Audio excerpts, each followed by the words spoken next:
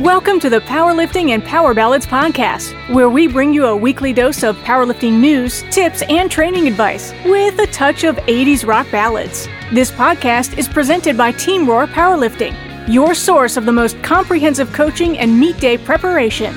Here are your hosts, Josh Rohr and Laura Sturm. All right, welcome to episode 111. I am flying solo today. Laura's not able to make it, but we're going to get to the Carolina Primetime Day 2 preview in a second, right after we get through our powerlifting situation. So today's situation is there are two meets within a 1 hour drive around the same time frame, but each meet director has a different reputation. Which meet do you sign up for? The first meet director, their meets start on time, but they have poor communication leading up to the meet. They typically run multiple sessions that only last 3 to 4 hours each session, and they do not have a live stream. The second meet director usually starts 10 to 15 minutes late. They usually have really good communication leading up to the meet. They typically only run one session of 3 to 4 flights, which usually takes 7 to 8 hours, and they usually have a live stream. This is a trick question, though, because I think starting on time and good communication, I think, are the two most important things for a meet director and a good quality meet. And you're essentially choosing between those two things. The live stream, the multiple sessions, those are all nice. But I think starting on time and good communication are essentials. So there really isn't a good choice here, in my opinion. But, you know, it is what it is. If I had to choose one, I would pick the one that starts on time and has multiple sessions. The reason this came up, there are a couple meets that just happened. But one thing that came up was the meet was initially supposed to be 2 sessions. And I just looked as I'm talking after the meet is over, I just looked at the schedule online, and as session 2 starting weigh-ins at 1 o'clock, lifting at 3. But what had happened, apparently they changed the schedule last minute and emailed the lifters that were supposed to be session 2 and said, we're moving everybody to session 1 and we're going to add a flight to make it 4 flights. There's only 10 lifters scheduled for second session. 5 of them showed up for session 1 because they got the email, and 5 did not. So they ended up coming and lifting in session 2. So there was a session of only 5 lifters. The meet director should have probably communicated that well in advance that change was happening. Should have been updated on the website. The last minute thing can be hard because if people were planning on driving in from out of town the morning of, you know, because they're in session 2, and then at the last minute find out that they're weighing in at 7 a.m. now, you know, now you're panicked and probably driving in from out of town in the wee hours of the night to get a hotel. So either way, I think things could have been done a little better there. But, you know, at the end of the day, you know, these are things that can be improved and worked on. I do want to say, like, I'm not poo-pooing these meet directors or anything like that. Like, they're putting on great meets. You know, these are just little things from a outside perspective that I think really sometimes gets lost when trying to do bigger and better things, that some of the very basics gets left behind. And those are really essential for a good experience for the lifters. So, anyway, enough of that. Moving on to Carolina Primetime, I do want to kind of go through and preview day 2 specifically, because I know a lot of people have been promoting and previewing day 1, which is the open raw lifters. Day 2 is all of the teen, junior, and masters, and all of the equipped. So I have not heard or seen anybody talking about that yet. So we're going to do that here. So Sunday, they are going to have a live stream, and the links for that are supposedly going to be on the carolinaprimetime.com website. So hopefully a schedule and links to those live streams will be there soon. So starting off with the women's junior division, there's 4 junior lifters: Caitlin McLaurin, Audrey Myers, Hannah Bennett, and Jordan Rice. And they are all competing against each other by DOTS formula. Coming in, Caitlin has a 425 DOTS, and Audrey has a 401, and Hannah has a 396. So just looking at the numbers, Hannah's actually got the 3rd highest DOTS, but I'm actually going to predict her as the winner, only for the reason that her last meet was 2021 Carolina Primetime. Everybody else that has this DOTS has done a meet in 2022. So has gone the longest time without competing. And I haven't followed her training. I don't know anything, but just based on the fact that she's had a whole year out, I just think that she might be working up something. And I'm going to actually pick Hannah to win the juniors. Looking at the women's teen, we got 7 lifters in there, and this is being scored by dots plus the age coefficient. So basically, you're going to take your dot score and multiply it by your age coefficient. And that allows different age teenagers to compete against each other directly. So looking at the top 2 dot scores coming in without the age coefficient, the highest dots was Marina Maxwell from the 2022 North Carolina State meet, and Brooke Nagel with a 395 from high school nationals.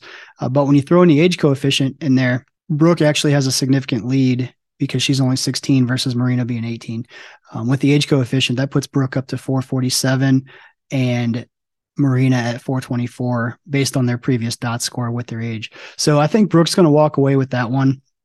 And the other thing to look at this too, Brooke actually got her dot score from high school nationals, whereas Marina did it at a local meet, the North Carolina State meet. So that in itself doesn't necessarily, mean too much, but I think there's typically a lot higher competition level at the high school nationals or at nationals in general. I think that experience is going to do well for Brooke, and I see her walking away with that one. The women's equipped.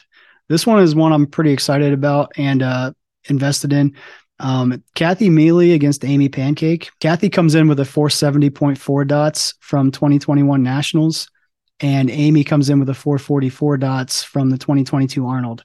Now, on paper, this looks like Kathy should walk away with it. I know I'm Amy's coach, and we've been working really hard, and we're hoping to close that distance a little bit, and at least make it close, and see what happens on meet day. But that's going to be, I think, an interesting competition. I think both lifters are probably going to be attempting American records, so something to watch.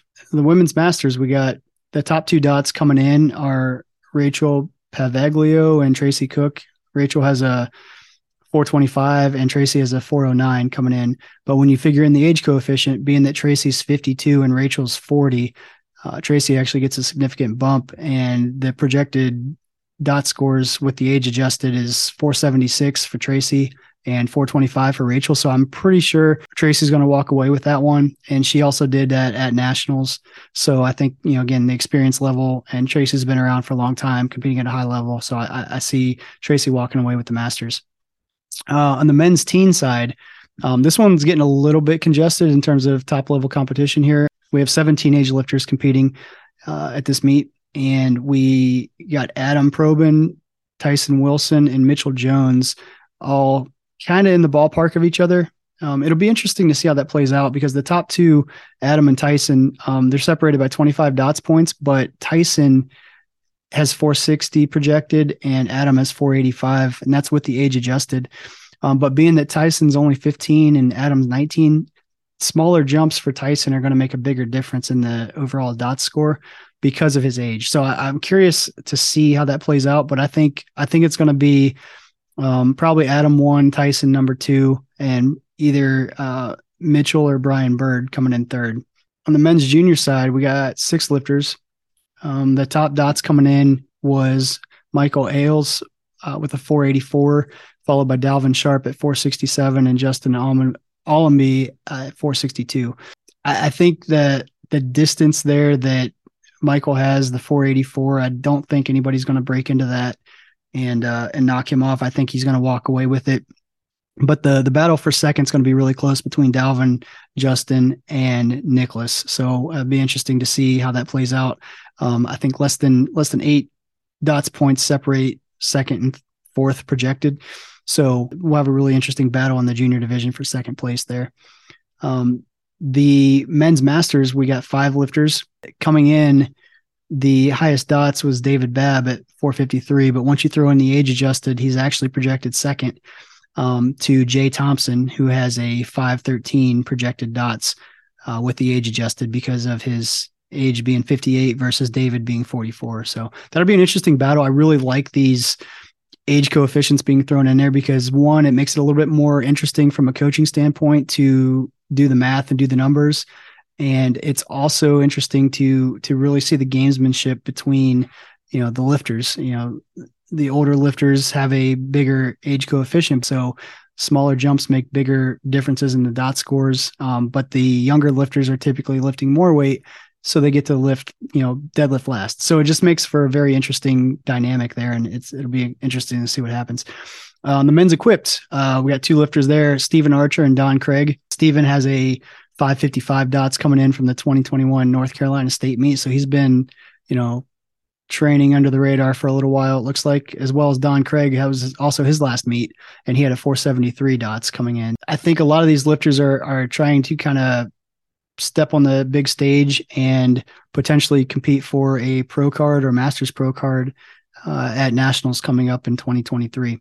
That's Carolina Primetime Day 2 preview. Hopefully, I know I didn't mention every name, but we kind of wanted to touch on who we think is going to be in the medal contention, and definitely spotlight some of the teen, junior, masters, and equip lifters that are often overlooked in some of these preview shows. So good luck to everybody this weekend. I will be up there on Sunday. I'm not going to make it up there for Saturday's lifting, but if anybody's around Sunday, hopefully we get to meet and you guys all have a great meet. All right, one question we did have that came up from last week's episode, we were talking about all-time world records versus 10 national titles. And one of the comments Laura made last week, was all-time totals if they're from a reputable federation. So the question actually came in, what do you consider reputable? That's a great question, actually. I kind of look at it two categories. You're looking at drug-free and non-drug-free. So in the drug-tested world, I think number one is USA Powerlifting. They, I think, have the best run competitions. They have the deepest competition, and they also have the most transparency in terms of drug testing and most thorough drug testing program. I think it's hands down, far and away, USA Powerlifting number one. All right, my number two is Powerlifting America. If you're going to do, compete drug free and you don't want to do USA Powerlifting for whatever reason, I think Powerlifting America is your next best bet. The level of competition is not there. The number of meets aren't there yet, but that is the gateway to the IPF. And I know that's a big drawing point for a lot of people. Number three, I have USPA drug tested. Now I have them listed as basically my last option for drug tested powerlifting. Any other organization that does drug tested powerlifting, I think is not worth your time.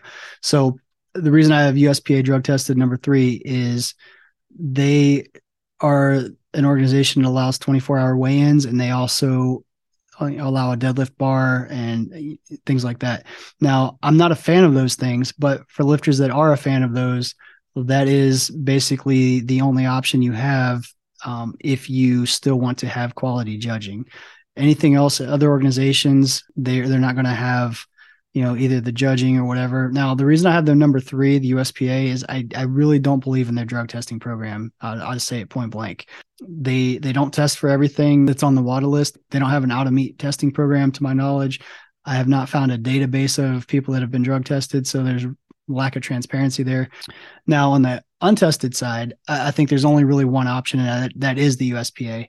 I don't think there's any other organization that doesn't drug test that has even remotely good judging standards, well-run meets, anything like that. I think they're all garbage, point blank. So if you are an untested lifter, I think you lift USPA or it's not even worth your time. But again, it's everybody's personal preference. That's just something that was asked of me. So that's my answer. All right. Well, hopefully I didn't offend too many people there. We're going to go ahead and wrap it up here. I do want to mention that Team Roar Powerlifting is offering a 15% discount for your first 3 months of coaching. But the kicker is you do have to find one of our lifters and get a personalized discount code from them, because we don't just blanketly give discounts. You have to get a referral from one of our lifters. They get a little perk, and you get a little perk if you use their discount code. So if you are interested in either online, virtual, or in-person coaching from Team Roar Powerlifting, definitely get one of those referral codes from one of our lifters and get signed up. But other than that, we're going to cut it short today. Definitely thank you guys for tuning in. We will catch you all next week. Later. Thank you so much for listening. If you enjoyed today's episode of the Powerlifting and Power Ballads podcast, please remember to subscribe and share it with your friends.